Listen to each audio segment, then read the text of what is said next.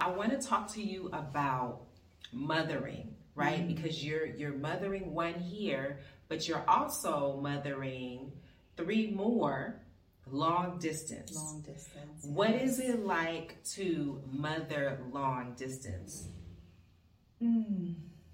It's of course it's a challenge.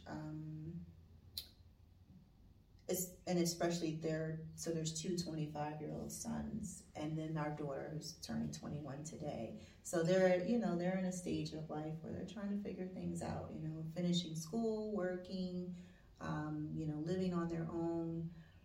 So it can be stressful, and I just try to make myself available to them. How did they feel when you all made the announcement that you were leaving the country? So they'd heard us, talking about it for a number of years. It was difficult. It was difficult, and we're in a sense still repairing. Welcome to Blacks into Africa. I am so excited to have my very good friend here with me, Kimiko Campbell. And Kimiko is originally from Brooklyn, New York. Is that right?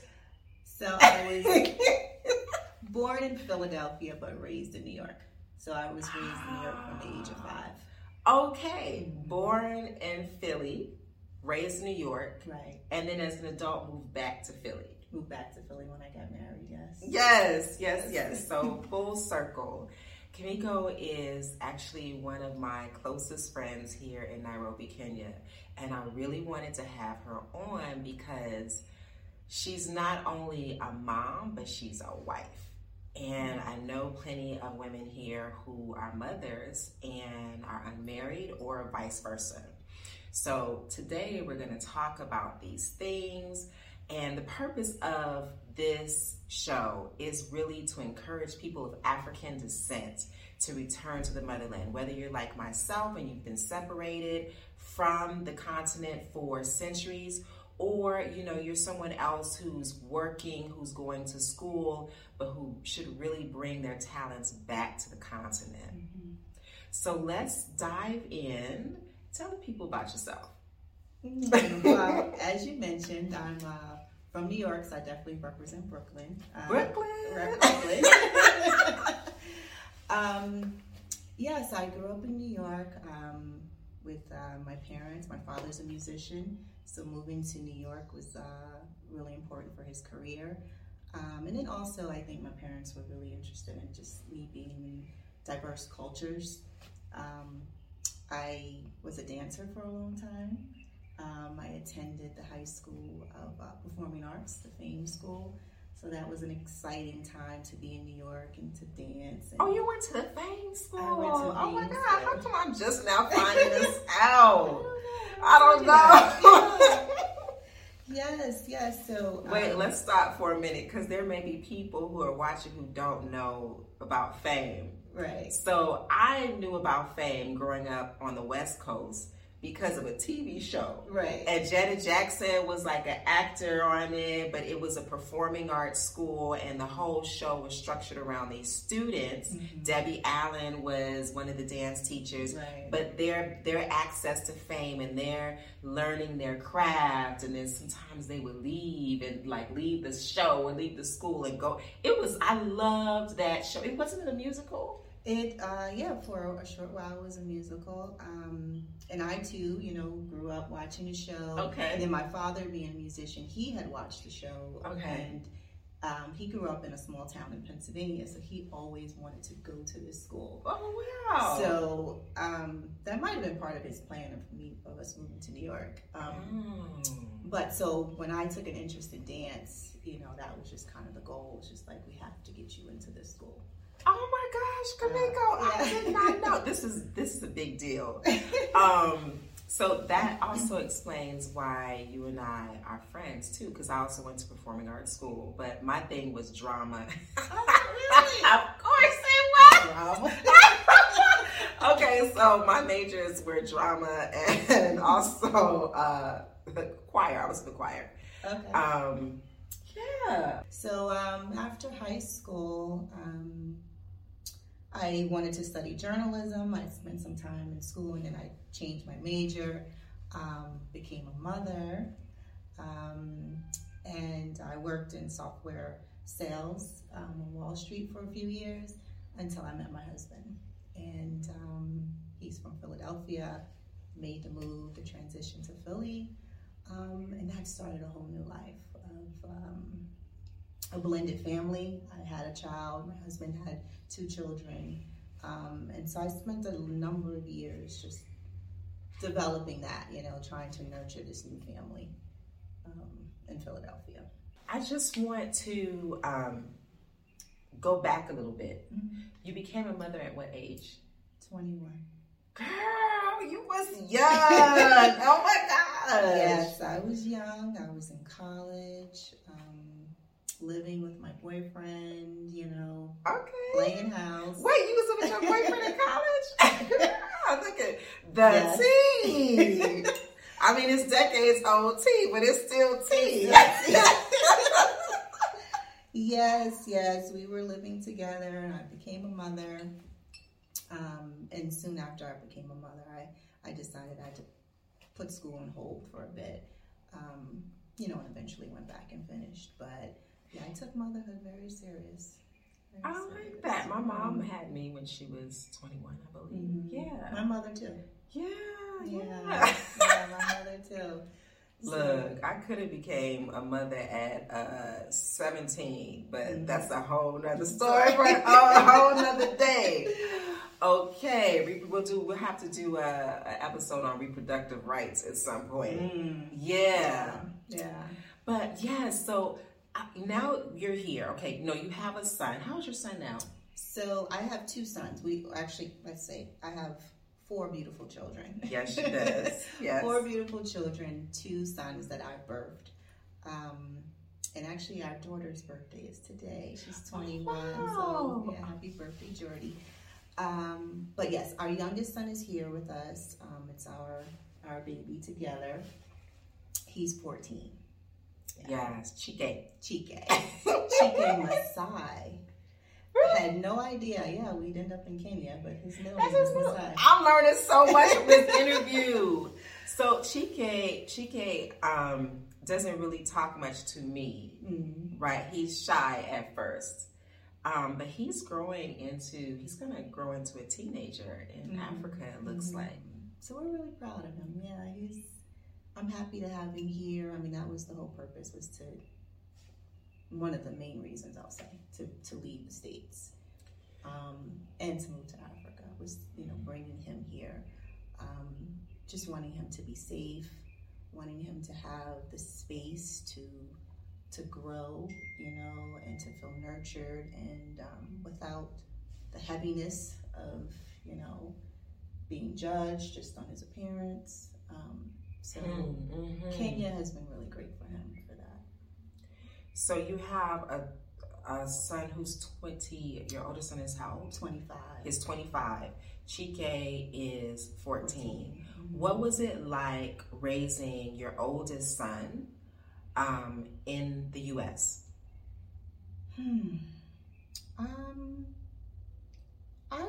I'm a very protective mom, so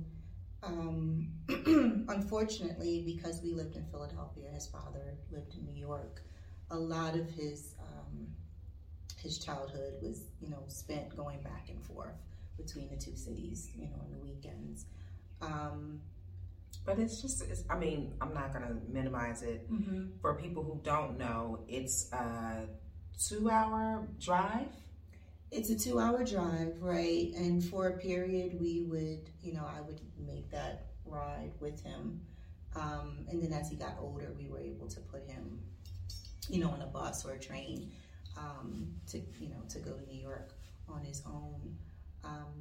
And the train is an hour? The train, an hour. Okay. Hour and a half. So, I did have my concerns, but now that I think about it, looking back, I don't know if I could do that now. Especially he started at 12, traveling by himself. Now I don't, Just with the uptick of, violence, it Yeah. seems, I'm not sure that I would feel comfortable. So it's interesting that you said the uptick in violence. And I'm wondering, I don't know the statistics, but I'm wondering if there really has been an increase in violence, or if we're just more aware of it because of the technology we have in our pockets. Absolutely. Actually, now that you mention it, I agree with that. I think that we are just more aware. Things are instantaneous. An incident happens and it's on the internet immediately, and you see it worldwide.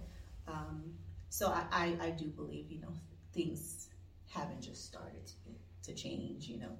There isn't just an uptick. It's been happening, and I think had I known, I probably would have been a lot more concerned than I was. But I mean, even now, he's 25, and we have conversations now where he'll let me know that he's been in a car with his friends, and how many times they've been pulled over and sitting on the side of the curb, detained for no reason. And he's like, Mom, I didn't want to tell you. I didn't want you, to be worried, but for no reason. And this has been happening since he was in high school. Are you serious? Never told me. Didn't want me to be worried. Mm-hmm. How many times has he told you that this sort of thing has happened to him? At least 3 or 4 times. Damn. Yeah, at least 3 or 4 times. That's a lot, and it just doesn't happen to boys. Wow. But this is what we deal with in America, and I don't have children. For me, it was a relatively conscious choice. But when I was thinking of being a mother, I knew I did not want to have a son in the U.S. I knew I didn't want to raise my kids in the U.S., but specifically having a son, just because of what I had witnessed through my dad. And also, if I'm to keep it a buck, I lived in Southern California. I grew up in Southern California, so there's a lot of first generation immigrants, Latin population from Mexico, Central America, and a little bit from South America. And I would see how they would just be discriminated against. We'd all be walking to a football game, like everybody, and then the police would just go and harass the Latinos. Wow. And then they would be sitting on the curb, handcuffed for no reason, and then they would let them go. You know what I mean? It was just a lot that I witnessed growing up. So you raised your first son in the States. Right. So we have 2 sons, and they're the exact same age. So Rashawn has his his biological son. So we had 2 boys that we're raising. Going to 2 different schools, and just the stress of are they okay out here on these streets? And unfortunately, Rashawn and I, we had the desire to move and to leave the U.S., but given that we were a Brady Bunch family, we didn't have that opportunity to just pick them up and to take them, to leave the country. So with our youngest, with Chike, it's we're like, look, we have this opportunity. He's ours. We can take him wherever, and we really want him to be safe. We want him to have an opportunity to just thrive. And believe it or not,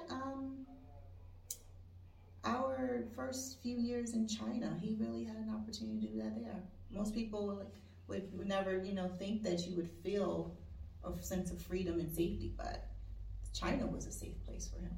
Yes. I want to rewind a little bit because I'm talking about Rashawn, but I need to let everybody know Rashawn is the homie, also her husband. Right. Rashawn is born and raised in Philly. He's a Philly dude. Like, you can see when you see him on the streets in Nairobi, you can see, like, he's a Philly dude. And Rashawn had 2 children from a previous relationship.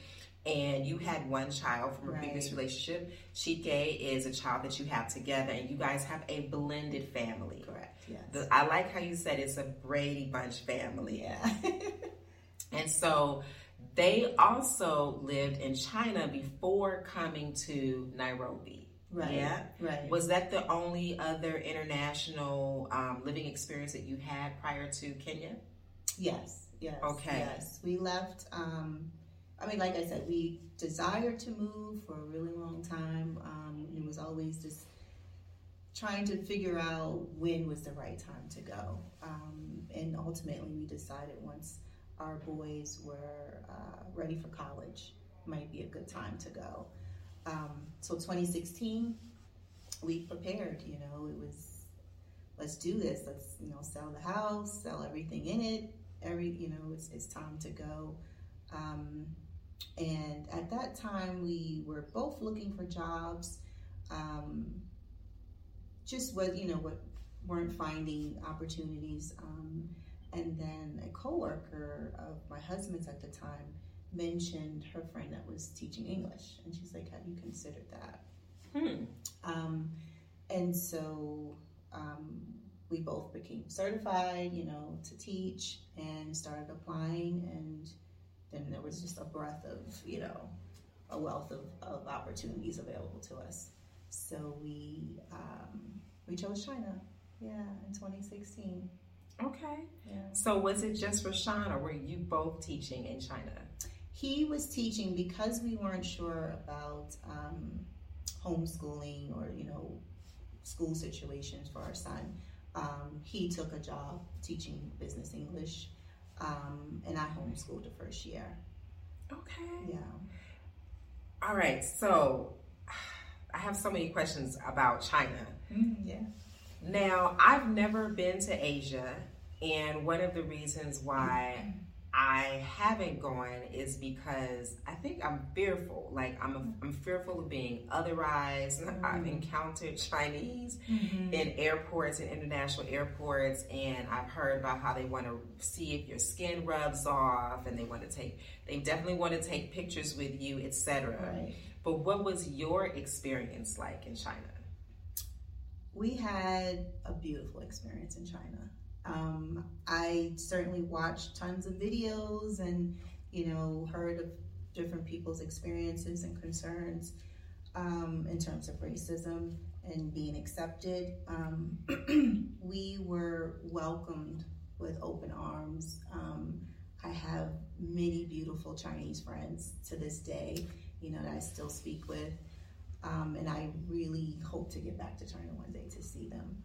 So y'all left China. What prompted that? That actually was not by choice. We were in between. Rashawn was leaving the international school that he was working at. His contract had ended, and we were looking for new positions.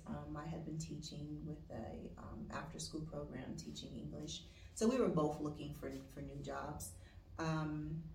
And every summer we would take the time to go back to the States to be with our kids, to spend time with family. And so we packed up our apartment that was provided by the school, so we could no longer stay there. We packed up our apartment, we had a dog, and we put him in a kennel, and we said, we're just gonna go to the States for the summer and we'll come back. So of course, while we're there, the pandemic starts in China first. And we really wanted to go back. You know, we continued to look for jobs. We actually were fortunate to be hired by a French international school in Shanghai. We were excited for the move. But just getting a visa during that time was very difficult. China had closed the borders. And so what we thought would be just a few weeks became months. And so we were stuck, as we say, in the US during that time. So things were starting to pick up with the school and, you know, the visa situation. But there was something in us that was like, maybe this is the time to go to Africa. Maybe, you know, China was comfortable, you know, everything's taken care of, you know, it's an easy living. Like I said, we really enjoyed, we had great friends. But there was something that was like, maybe this is just the time to go. and we need to go, go on faith. There was no job waiting. There was no security, Y'all left a business behind too. Oh, well, not really behind, but you started a business in China. We started an e-commerce business while we were in China, which we still have today. So we did have that, for sure. But we didn't have a steady, a job here that was going to provide housing or, any of those other perks. So we said, you know what, this is the time. We were actually looking for a virtual assistant at that time. And we were interviewing people, and we met a sister that lives here in Nairobi, and we ended up hiring her. And of course, a friendship, blossomed, and she's telling us about her city, her country, and it just kind of all came together. It just worked out. Did you both have that pull to come to Africa?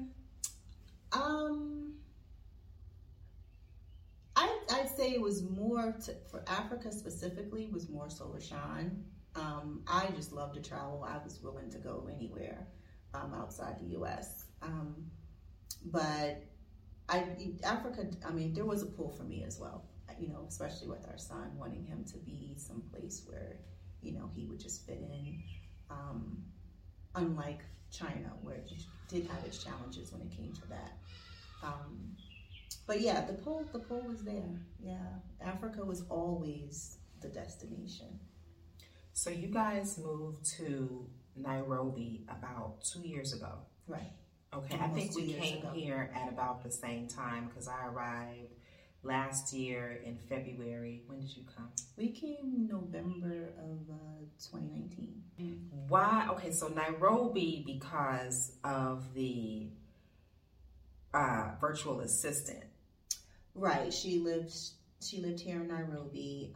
I think also when you have a child and, a child it's, become going into those teen years, there's a certain lifestyle and standard, you want to have certain amenities and activities and access to things for them. Rashawn and I are really simple. If we could, we'd be at the coast. You keep saying that. I know.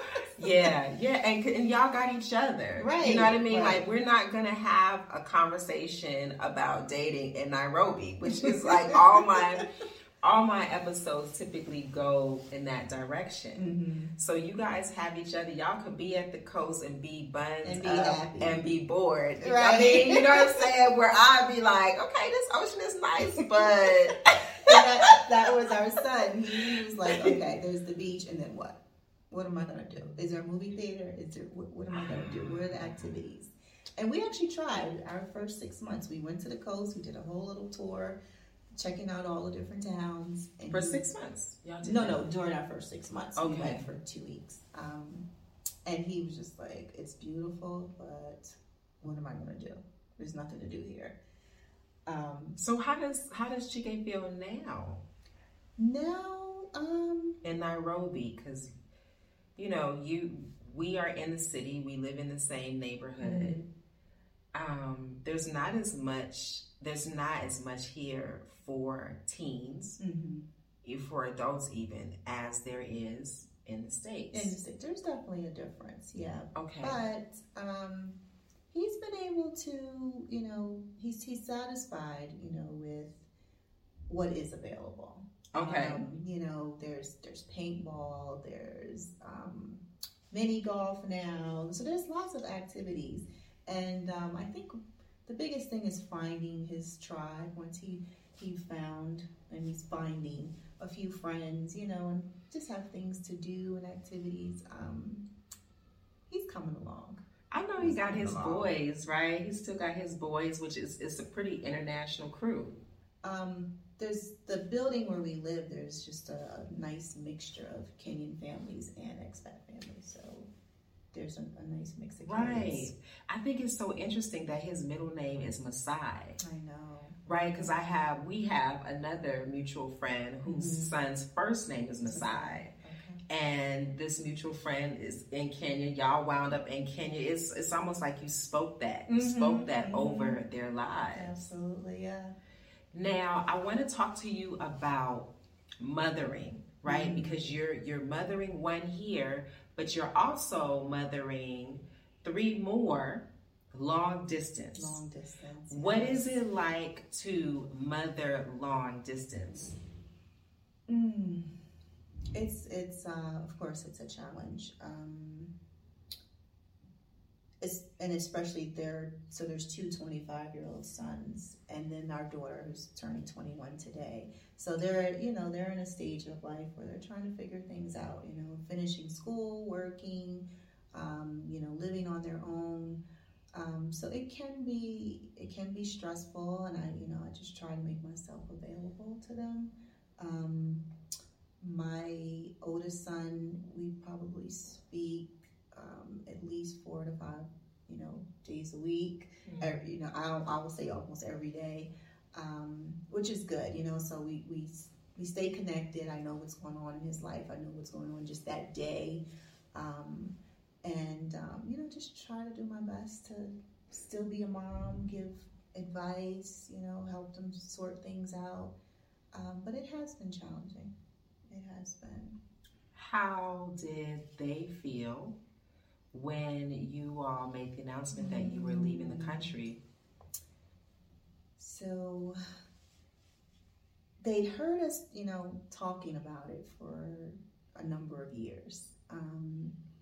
I think, once they saw that we were serious and we started, cleaning up the house, getting rid of things, and really preparing, it really set in. It was difficult. It was difficult, and that we're in a sense still repairing. There definitely was some trauma that we didn't expect, and I think it was also the timing, because they were leaving home and going to college, and that first summer, back after college, there was no home. There wasn't our home. And we thought that they have their other parents. They have other homes. They'll have a home base. But what we learned is that they really felt like our home was home. And it was taken away from them. So that has been difficult, and we will continue to work through that. Yeah. And what is it like to mother in a country that's really not your own? I mean, I would imagine that there's a learning curve, because you're learning where your resources are, education, etc. Can you talk to us about that? You definitely have to be, I'm learning to be even more resourceful than I've been in the past. You really have to get out and get into chats, meet people, find out, who's homeschooling, what programs they're using, what activities, how, you can get involved in. So it takes a lot of research, and definitely a lot of networking. And especially, depending on your interest and your intentions for your child. Many expat families, I think, go to the international schools, and, it's just kind of plug in. My kid goes to school, they've got friends, everything's there. I'm kind of, everything's a little a la carte. So I've got friends here, activities, and, trying to pull a lot of different things together to create, something good for him. So, mothering, it takes a lot of outreach. You just have to kind of get out there and connect with people. You homeschool Chike? We are doing a combination. Okay. So we've been following an American online curriculum, as well as we've plugged into a homeschool group here that meets once a week. So he has an opportunity to take courses like last year was debate and literature, African literature. Nice. And also this year is exploring Africa, and a continuation of African literature. So those are classes, of course, that he wouldn't get with the American curriculum. So That's why, getting out and really networking and talking to people and finding out what's available, what's important.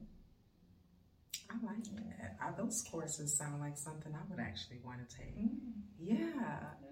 So one of the things that I didn't know living in the U.S., born and raised, is that there are these American schools all over the globe. Mm-hmm. French, German, mm-hmm. Spanish, mm-hmm. You name it, all over the globe. And they have a chokehold. They have a chokehold on these countries because a lot of people, whether it's their home country or their expats, diplomats, temporary workers, they don't have faith in their country, their local country's education system. Right. So they'll plug into these international schools. Mm-hmm. And I've never taught there. I don't have any children there, but I have friends that have taught in these schools. And I have friends that have their children in these schools, and they are bloody expensive. They are. $10,000, $20,000, $30,000 a year, and or more. Mm-hmm. And it's like, what are you getting for that amount? Mm-hmm. What are you getting for that amount? And I don't think that the education is that. I don't think it's worth it. Right. Right. So you guys have decided not to send Chike to an international school, which is pretty typical of expats. Right. Why is that? So my experience with international schools started in China, of course, where Sean was teaching at an international school. As you said, many of the schools are extremely expensive. Girl. I think at that time the school was maybe $35,000 a year. Which school? In China. Girl, 35 for one child. And they supposed to give you little discounts if you have multiple children. But they bank on the fact that your corporation, your organization is going to cover that, which if you're a diplomat, that's typically what happens when kids go to school for free. Right. So I think that contributes to that high price as well, because they know that it's an automatic, it's given to the employee, and so, it's an easy, it's an easy moneymaker for them. So what I noticed in China was just that a lot of, these schools, there was still a culture of privilege, a culture of, how do I say, I just felt like these kids lived in a bubble. It was kind of like, these are my... Entitlement, right. And they stayed in that bubble, and this expat bubble, this bubble of, everything is just provided, and, they didn't really blend into the culture of the country that they're in. So that was something I definitely didn't want for GK. And I think I'm kind of getting a sense of that here as well. And now that he's 14, he's entering high school. I just really fear that, I call it that Western culture that I'm trying to get away from. It exists, and I don't want him to be a part of that. So I've done my research. I've talked to lots of parents, of teenagers. I've talked to previous teachers that have worked here, just on the international school scene. On some of them, I can't obviously say every school is like this, but there are a lot of concerns with drugs and sex and, all the things that you want to keep your child away from. Things that I wanted to keep him away from in the U.S. are, in those environments as well. For sure. So, so I'm still, he's starting to voice that he wants to go to school. I think it's more the socialization. but we just have to find that balance, and I haven't found it yet. One of the things that I admire about Kimiko is that she has been able to break free of the expat bubble. That's one of the things that we lament about, is you get stuck. And especially when you are, earning your income from abroad. You're not in a professional setting in Kenya. You have managed to establish friendships with other Kenyans, with really you got a whole international crew. So that leads me to the next thing I want to talk to you about is happiness and joy. Have you been able to find that here?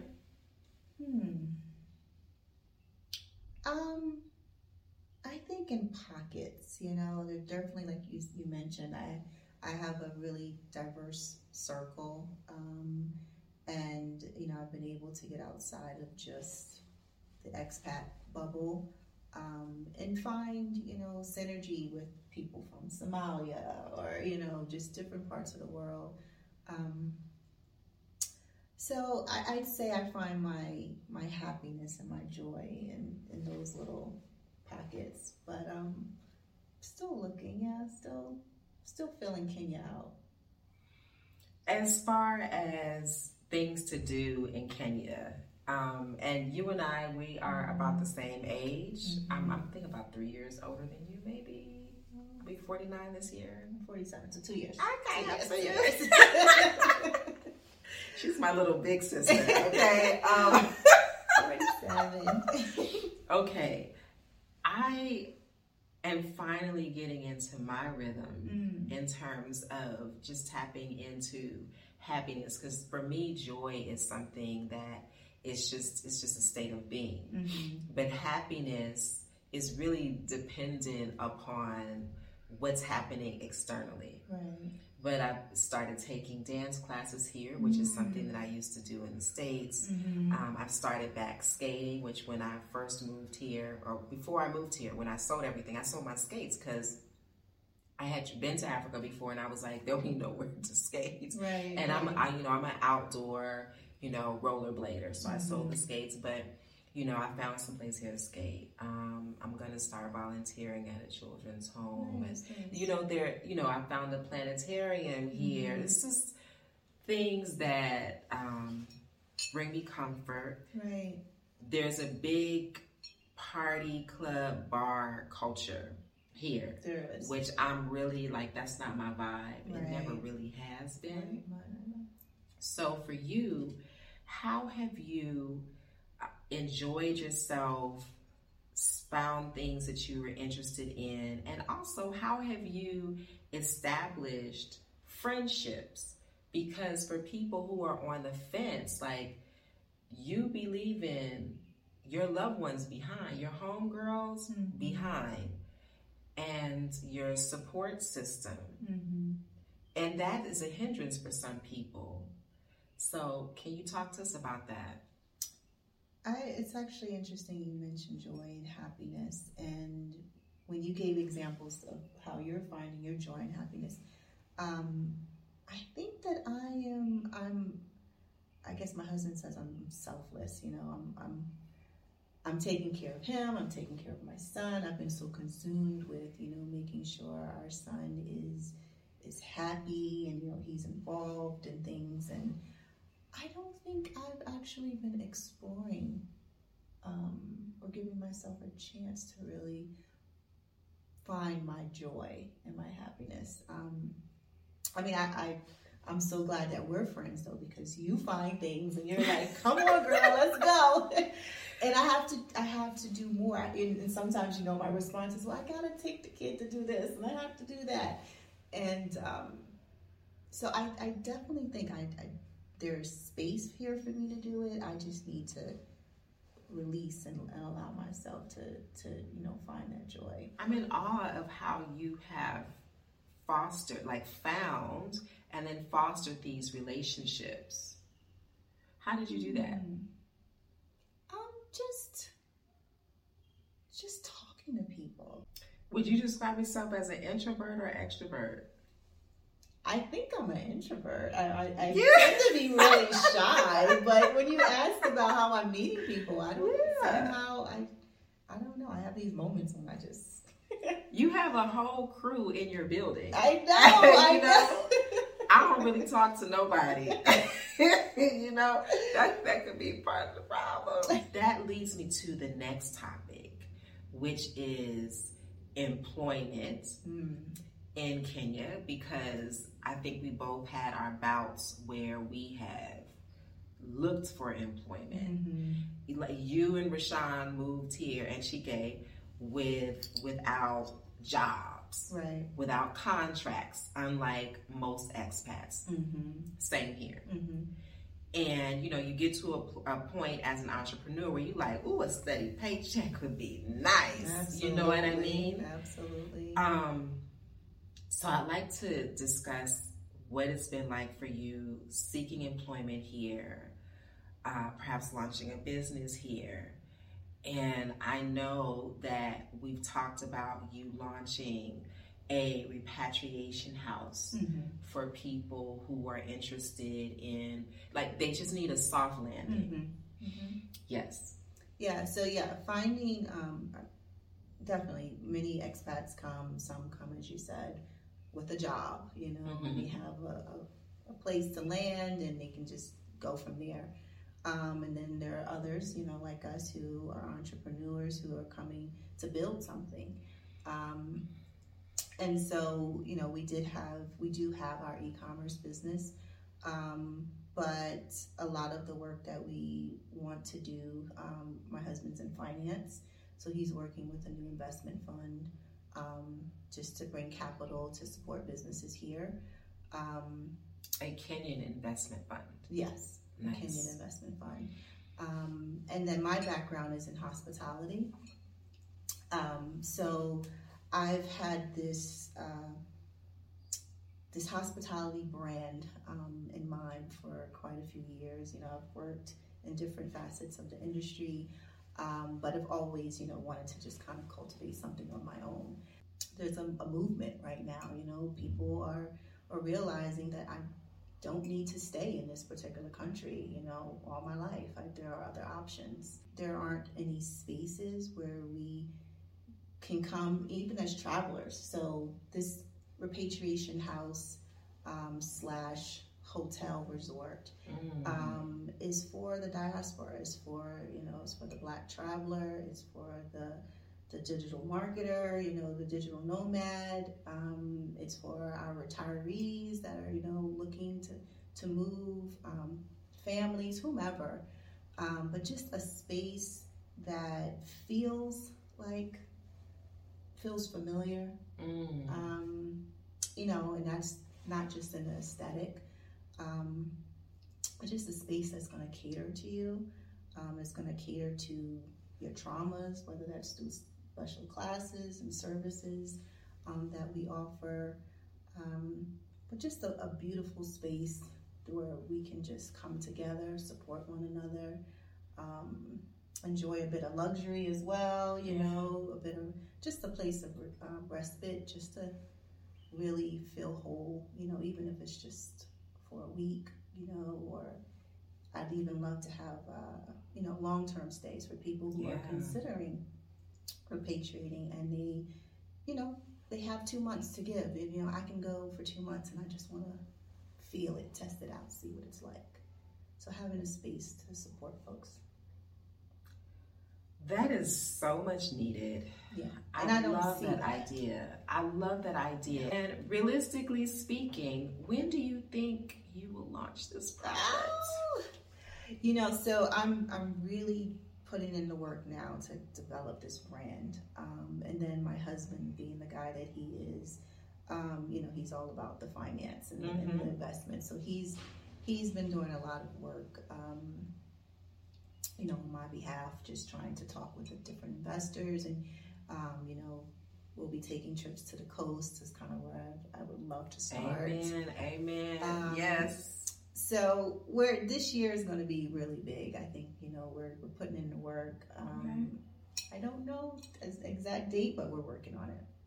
Yeah, I mean, there's a lot of intention there, and my intention is there too. Mm-hmm. I mean, you mentioned it to me a long time ago, and it's stuck with me. So whenever I meet someone who seems to be moving in that vein, I will mention you. Mm-hmm.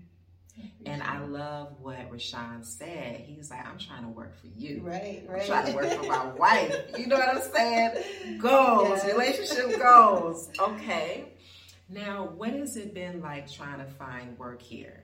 I don't do work for anyone here. Right. Actually, I booked a modeling gig here.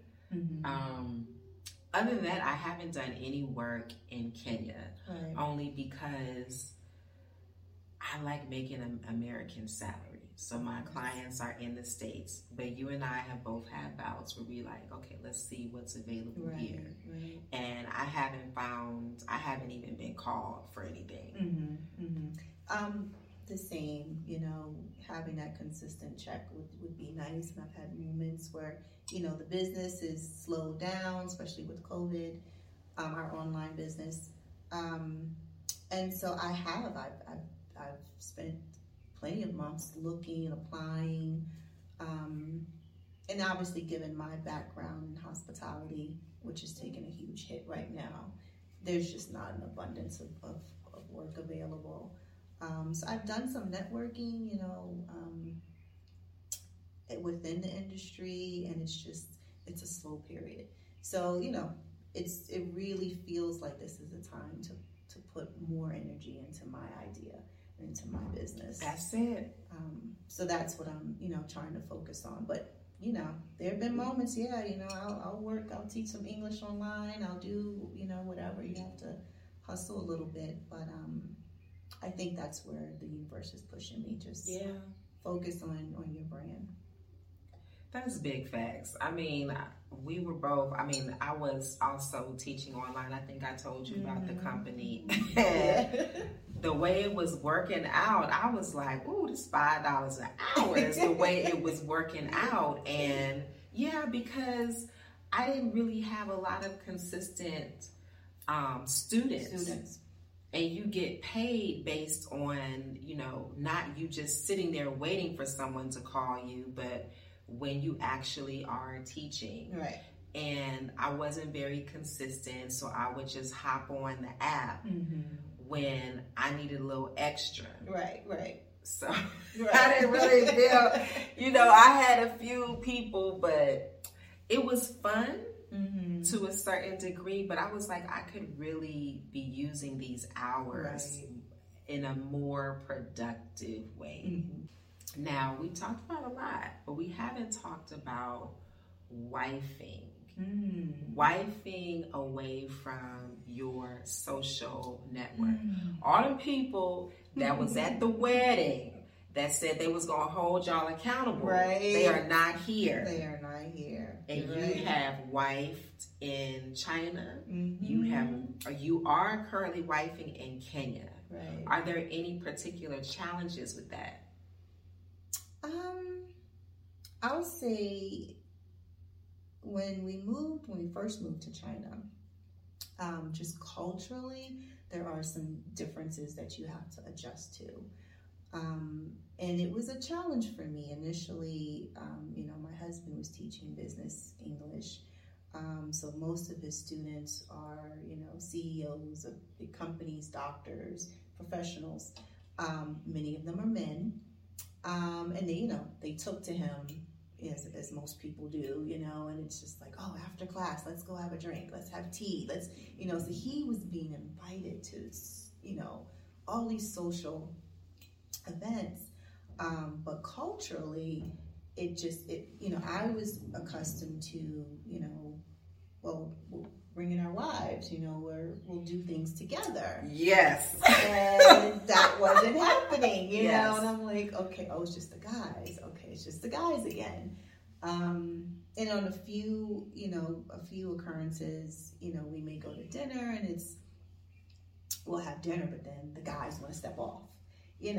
And so it was an adjustment. I definitely had moments of insecurity, and not having, my tribe of friends and other couples that, we would normally spend time with. It was a challenge. Here in Kenya, we've kind of been in a little bubble. As you know, there's a lot of single people here. We haven't really had a chance to meet a ton of families. Yeah. So that's something we've been more recently trying to be more intentional about. Yeah. So don't leave me out. Auntie T No, can still come. I can still come to the dinner parties. We have this conversation all the time. Like we need to hang out with more couples. We need to. That's important. We need to really have that support. Mm-hmm. And so just last night we went out with a couple. There's a new family here, and they suggested a movie date, and it was fun. Was it African American family? It was. Okay. It was. But even with actually the homeschool group that our son is now a part of, they're all families. Like it's mom, dad, kids. International families? Predominantly Kenyan. I think for Rashawn, he's meeting a lot of men. A lot of men in the expat bubble are single. Right. And so when they hang out, it's let's go to the bar. They hunt. They hunt, right? Yeah. Uh-huh. And so it's different, whereas when I go out with you, you're not hunting. It's not my single girlfriend. I'm not hunting, but I am like. No, I'm not that thirsty. I have been, but I'm not there right now. One of the things that I noticed almost immediately when I started going out in East Africa, particularly Kampala, is that these clubs and these bars were predominantly male spaces. There would be a sprinkle of women, but unlike what I think we're both used to in the States, where couples party together, whether you're married or not. Right, and I think this is probably changing in Uganda, but initially men go out by themselves, women stay at home. Right. But my married life in the States was we partied hard together. My girls knew him very well. I knew his friends very well. And I think that's just the expectation. Like if your partner is going out too much without you, that could be perceived as a problem. Right. Problematic. Right. And of course we have like our girls' night, you know what I mean? Where you tell your partner, this is what's happening, you know what I mean? Everybody's fair. Right. And your partner, he'll have his guys' night. But he's coming home at a reasonable hour. Right. We all coming home at a reasonable hour. Absolutely, yeah. Yeah, and the bulk of the time, we're spent together. We spend with other couples or, hanging out. So that is different, and it's something that we've definitely noticed. And we crave it, we really desire to have more time, with other couples. Because we love being together. It's rare that my husband goes out. Like sometimes I have to push him, go, hang out with your buddies. I need my space. Yeah, absolutely. I need my space. But he's like, I'd rather be home with you. But he has his moments when he goes out. But we definitely recognize the void. Just like where are these couples? Where we can do things together. Like we used to. So that is something in terms of wifing here, wanting more of that, wanting more of couple time and time with other couples. And that's definitely something to consider too, if you are particularly a wife to a man and you're moving to a very historically patriarchal society. Your man goes out, your man's going to be out with other single men and women who are looking to get chose. Right. That's essentially what it is. And I mean, you also, depending on the culture, I used to tease my husband all the time. I was like, oh, you're exotic here in China, like getting all the attention, right? You know, and so that's a whole nother thing that comes into play. Is, you know, women are, you know, interested in foreign men, and so there's a lot more attention that they might not necessarily get, you know, back at home. So managing that, yeah. And then too, I mean, we kind of touched on it, but you've got all of these expat women who, you know, American women, African American women in particular, right, in China, where dating for Black women in China can be very challenging, to say the least. And also here in Kenya, you know, where the more I talk to expat women, particularly Black American women, they really not interested in dating Kenyan men. Right. So then you see this brother come along who's attractive. My brother Rashawn is a good looking man. But he's married. You know what I'm saying? And if he wasn't the type of man that he is, if he wasn't committed to you and his family the way that he is, that could pose a problem. Because we do a lot of outings together, and y'all are typically, maybe you or one other couple are typically the only couples at the table, right, full of some people who are potentially thirsty. So,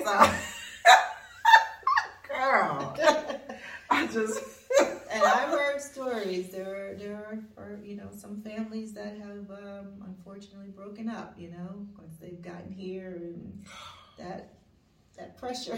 What I recall about married life is that when you have these issues, or even like these little schisms in navigating married life, or I'm sorry, living in the same space, I remember feeling like isolated, like I was the only one. Am I the only one experiencing this?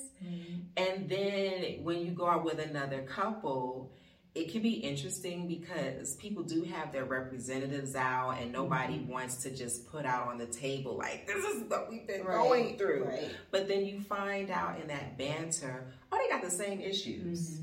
You know, it's just two individuals navigating space and time together. And that is comforting. You do need that. What I'm gonna do is I'm gonna rent a man, and then I'm gonna come to these couple events, and we gonna pretend like we bonded. Lord, girl. But we have had in our Black expat group, we have a WhatsApp group. We have had, is it 2 families that have recently moved to Kenya? Yeah, there's 2 families within the last month that have moved here. Yeah, from Atlanta and Miami. See? Folks is coming. Yeah. Okay, now, one of the things that I want to talk about is phenotype. Typically, my conversations will turn to colorism and how we appear really influences how other people see us. And what has been your experience here in Kenya? How do people see you? How do they interact with you? First thing that comes to mind is like in the marketplace. You know, if you go to Maasai Market or just, you know, some place where there's lots of vendors selling their wares. The first assumption for many people is that I am not Black American, but, you know, that I may be Eritrean or Ethiopian. And so, you know, they may start to speak to me in Arabic or, you know, just make that assumption that that's where I'm from. I definitely, unlike my husband, I'm not able to just kind of blend in, which I think for many of us coming from, you know, from the U.S., there's, you know, with this desire to come to Africa, you just want to feel like you blend in with everybody. And I don't think I necessarily have been able to experience that. I, you know, definitely kind of stand out, and people will say, oh, where are you from? And unlike for my husband, maybe once he starts talking, then it's obvious. And Rashawn doesn't have like any particular Kenyan phenotype that I would say, but the skin tone allows him to blend in more. I would say the same for me as well. Yeah. And you and I talked about how they perceive you to be of Indian descent. The history of Indians in East Africa is a long one. It is. And it's a complicated one. Sometimes it's problematic. Has your experience being perceived as the other, has that had a negative impact on how you navigate being in Kenya? I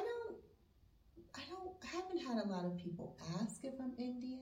I can sense that someone may be surprised by my friendliness or how I interact with them. But for the most part, it's usually I get a lot of people speak Arabic to me, Wow. Yeah. I never get that. I never get that. And it's interesting because when I went to Ethiopia, people thought I was from there. And we tend to have Ethiopian immigrants in the U.S., also Eritrean, we'll just say Habesha, particular tribes. Right. And so we tend to think that everybody in Ethiopia looks the same. But then when I went to Ethiopia, I was like, oh, there isn't one particular phenotype. And even when I was telling them, like, no, they kept trying different dialects, different languages on me to see if I would catch one. I was like, no, I told you. But I wanted to have this conversation because as people of African descent in the diaspora, I can speak for my family. We have a lot of admixtures, some of us more than others. And my experience has been that some of my lighter skinned family members, friends, acquaintances do not want to make the trip to Africa, don't want to make that move because they think they won't be accepted. They think that they will be otherized. And I don't think that will be the case. I think obviously it depends on what part of Africa you're traveling to. Right. West Africa for sure. The people tend to be darker. And I don't know what they're doing now, but back when I was in school, they was telling light-skinned black folks, like, you are not black. Like, just telling them to their face. Right. But this show is about encouraging people to return home. And I think that you can find your home here. It may not be in Kenya, but there are 54 countries in Africa. You got places like Seychelles, Comoros, Angola. There's so many countries where you find people who have more European or Arabic or Indian admixture, where you just might blend in if that is a concern for you. That's a concern, which I agree with you. I don't think it should be. Obviously, we've all been affected by colorism, in the States, here, everywhere. But I would definitely encourage, or what I would say, that don't let that be a hindrance. Especially in the cities. And, our perception of African beauty, particularly in the U.S., is the Dinka, like the South Sudanese, these really tall people, really dark, thin people. And there's so much variety or variation within the group. I think I remember an anthropologist saying that there's more diversity within Africa than there is outside of Africa. And you and I have talked about whether or not Kenya is going to be your last stop, like your final home. And that leads us back to our joy and our happiness. Right. I don't know what the future holds, But I shipped all my stuff here from the States, and this is the first time I've actually lived in a place with my own furniture. Okay. So for me right now, Kenya is home, you know, for a variety of reasons. What about you? I am still figuring it out. You know, we're not quite at that place yet where we have our own furniture. We're really settled in. We love Kenya. We certainly do. We're still exploring and enjoying learning more about the country. I think, I don't know if it's just the wanderlust in me that, you know, desires to continue traveling. Like, there's just so much, you know, it's my first African country. There's so much more to see and experience. So I think it's a little premature for me to say, and Rashawn too, I think we talked about this, you know, that Kenya is it. Like, this is where we're putting down roots. But I will say I would love to definitely spend most of my time here and then maybe travel or have another home, you know, in another country. But I do love Kenya. I do. What would you need? What would you need in order for Kenya to be your forever home? Like, this is going to be my home base. We'll travel out, but this will be my home base. What would you need? Wow.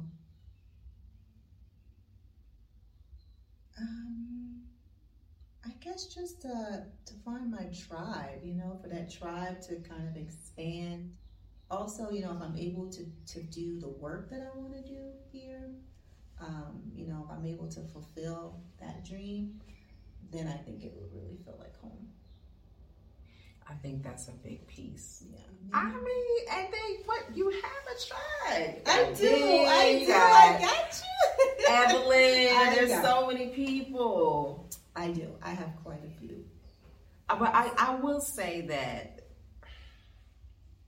for years, that was one of the things I missed the most about not being in the States, is not being around my girls. And, you know, communicating through various social media apps. That ain't enough. It's not. I do WhatsApp calls for 2 hours. We sit and laugh and talk, but it's like, oh, it's not the same. I wish we were together.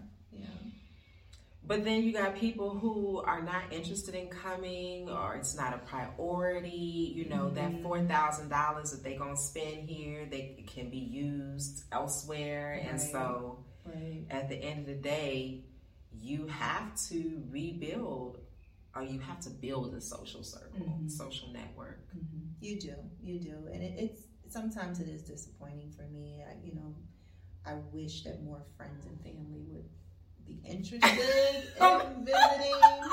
I don't understand it, but it's, you know, it's just like, come on, just come, you know, you'll love it. I promise you, you'll love it.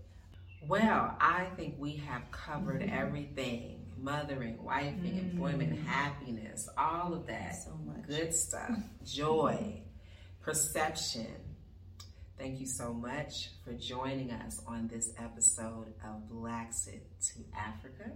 I hope that you have been inspired, informed, and empowered to Blaxit to Africa. Come on this way. Come on.